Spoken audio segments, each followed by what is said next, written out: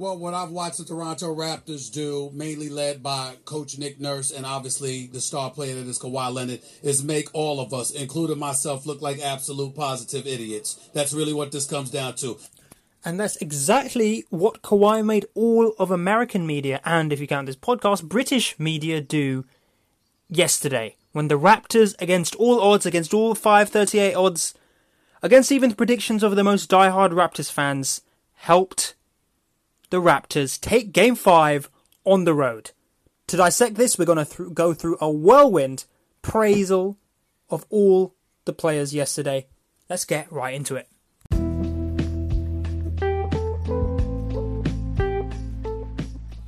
So first up, it was not looking good. The Bucks came out strong. They were buoyed by a buoyant Milwaukee crowd, if I may say.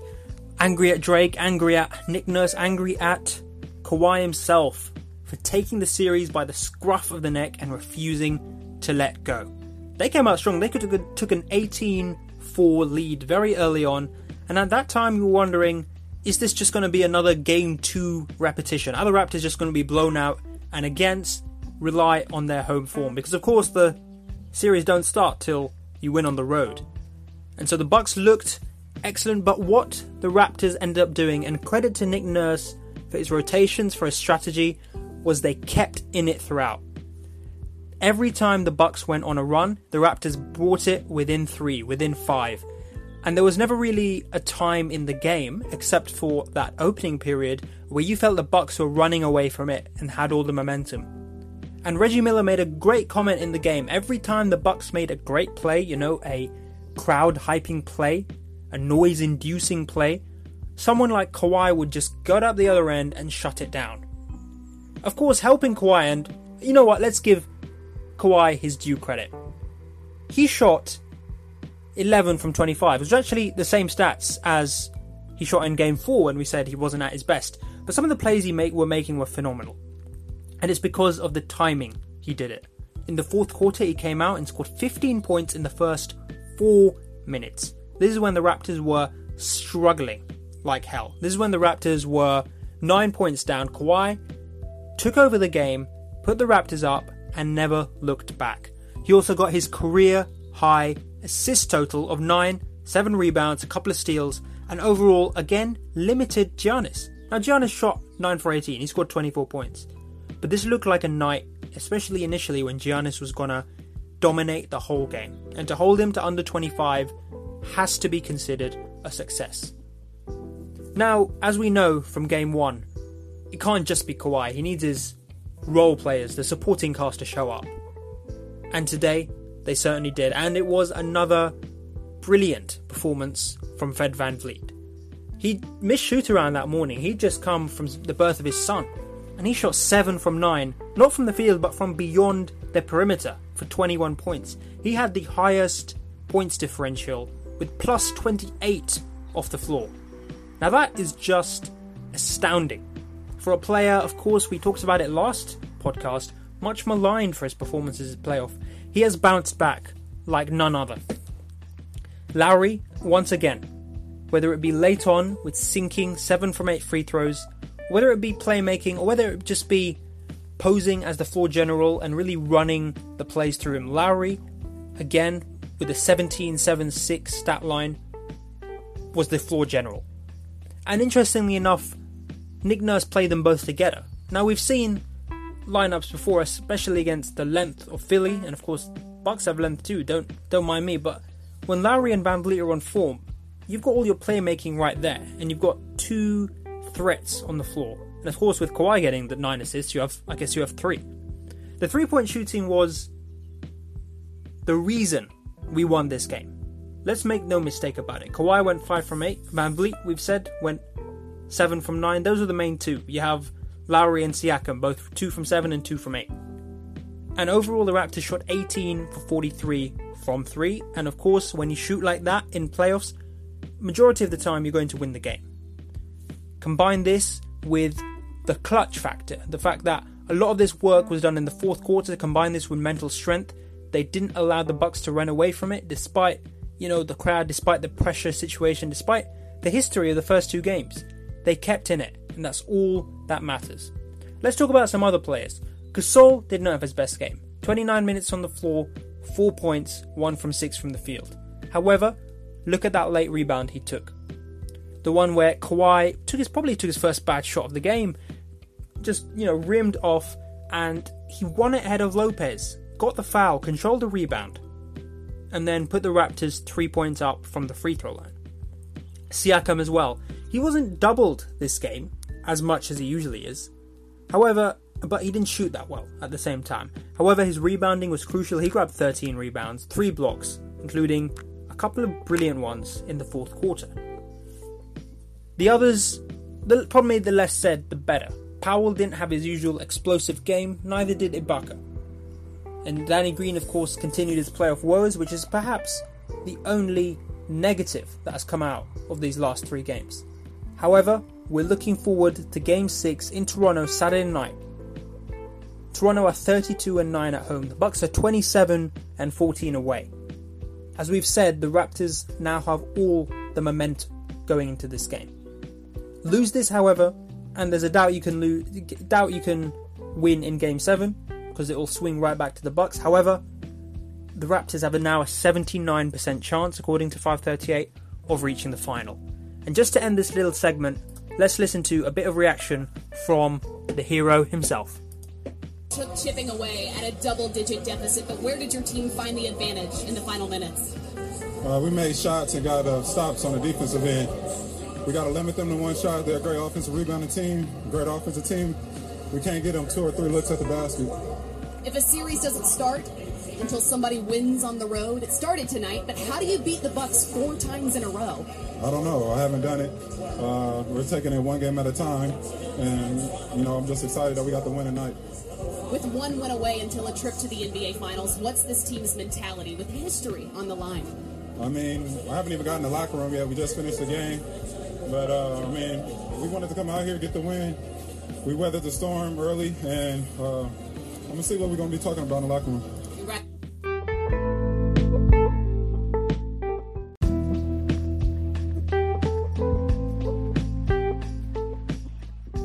So now that we've analysed what was a quite astounding win again for the Raptors, we're going to bring in resident transfer expert Viral on why Kawhi Leonard will stay in Toronto, whatever happens now. Viral, welcome back to the podcast. Thank you. It's been a while since I've been talking to you guys, and it's probably the kindest introduction you've ever done for me, male transfer expert. There's no assistant there. There's no, temporary prefix to that. So I'm very happy to have that introduction. Yeah, we've received a lot of messages from fans saying they've missed your voice, missed your expert analysis. So it's the least I could do. Oh, thank you very much. And in terms of the Kawhi situation, I told Kamel I had an exam today. I woke up at 4 a.m, so this will be wrapped up very quickly. One thing that I do find very interesting is how all the media reports, and I don't know how much we can trust them really, but they all seem to be concentric around the idea that Durant and Kawhi will more likely join forces than, say, Kawhi and LeBron, which I find really, really interesting. I don't know if you've seen anything about Kawhi to the Lakers, but for whatever reason, it seems very unlikely, and I'm not sure why. Expand. Well, it seems to be the case that obviously the 2 major teams that are contending for, a combined Durant and Leonard signature are the Knicks and the Clippers, and obviously both big market teams. And that's one thing I would actually say about Kawhi. I think one reason that he didn't leave the Spurs, which is perhaps overlooked, is because Kawhi wants to be that guy, like the guy who gets sponsorships and who is not only the face of a franchise, but the face of the NBA. And people may be quite surprised by that and say, oh, well, he's really quiet and he he doesn't seem to be that gregarious or outgoing, whatever. But I don't know if you ever saw him in San Antonio, for example, Camille. He was on every single advert that they had. I don't know if you've seen those like stupid San Antonio adverts where they're like advertising cooking equipment or whatever. Yeah, but you'd expect the kind of 2014 Finals MVP to have a few deals here and there. But just what you were saying about he wants to obviously be the face of France. He's now the face of a whole country right now. I mean, the amount of love he's getting from Drake, from Canada, from abroad, as we well know, is more than he'll ever get, I think, in New York or LA. Is that a fair comment? I guess in terms of the amount of people actually supporting him, as you said, but in terms of market reach, recognition, and just like financial deals, just clout in general, I think it would work out for him better elsewhere. And Drake's all good, but even for my music, Drake isn't enough for me. So I don't see Drake being on the sideline doing his stupid laughs or celebration. I don't think it's enough to entice Kawhi to stay, and I think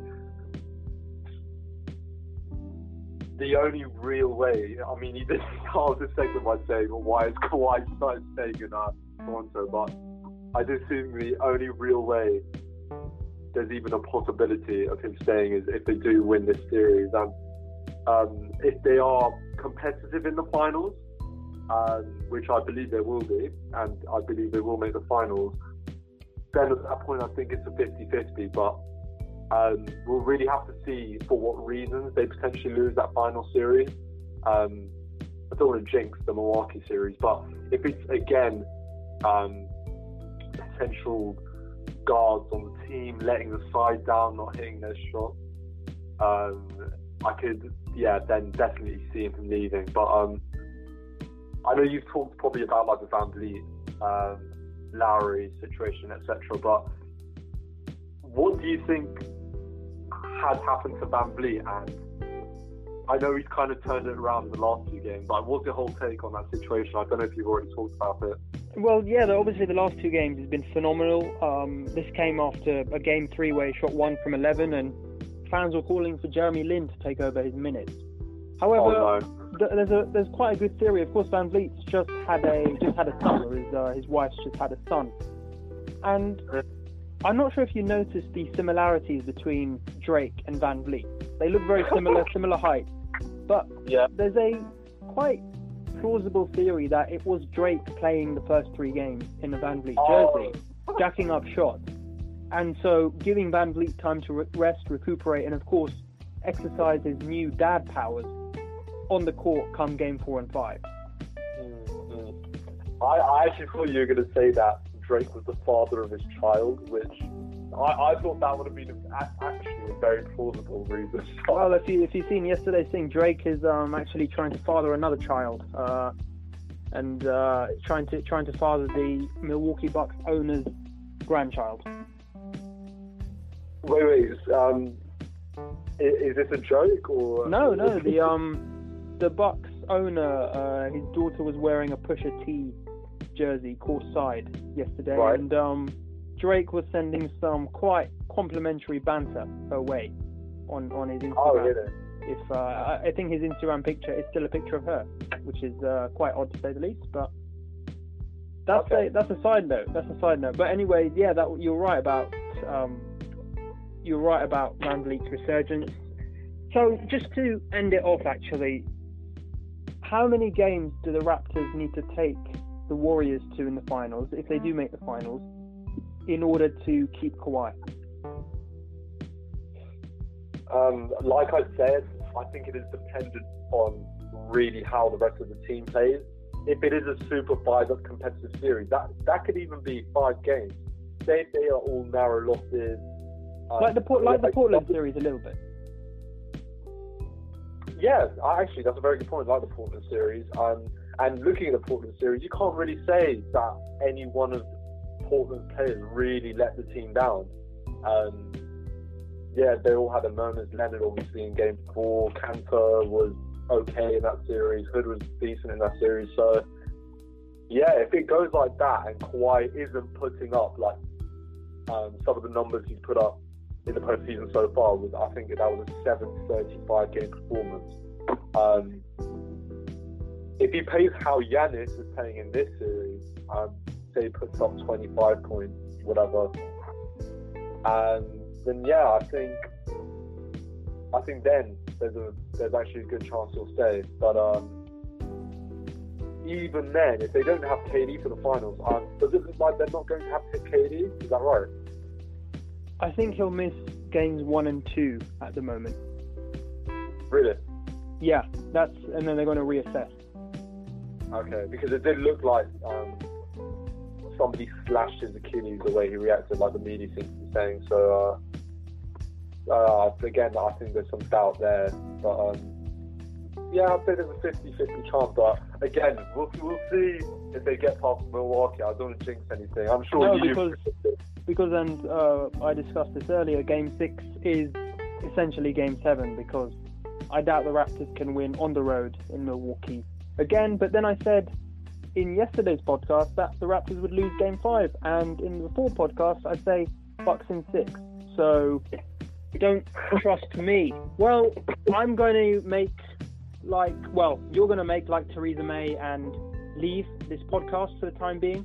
Yeah, I'm actually going to leave now and not in June, unlike Theresa. But oh, perfect. But I'm sure we'll see you when the Raptors have either ended in glorious choking failure or success, which the country has never known. Raul, thanks once again for appearing.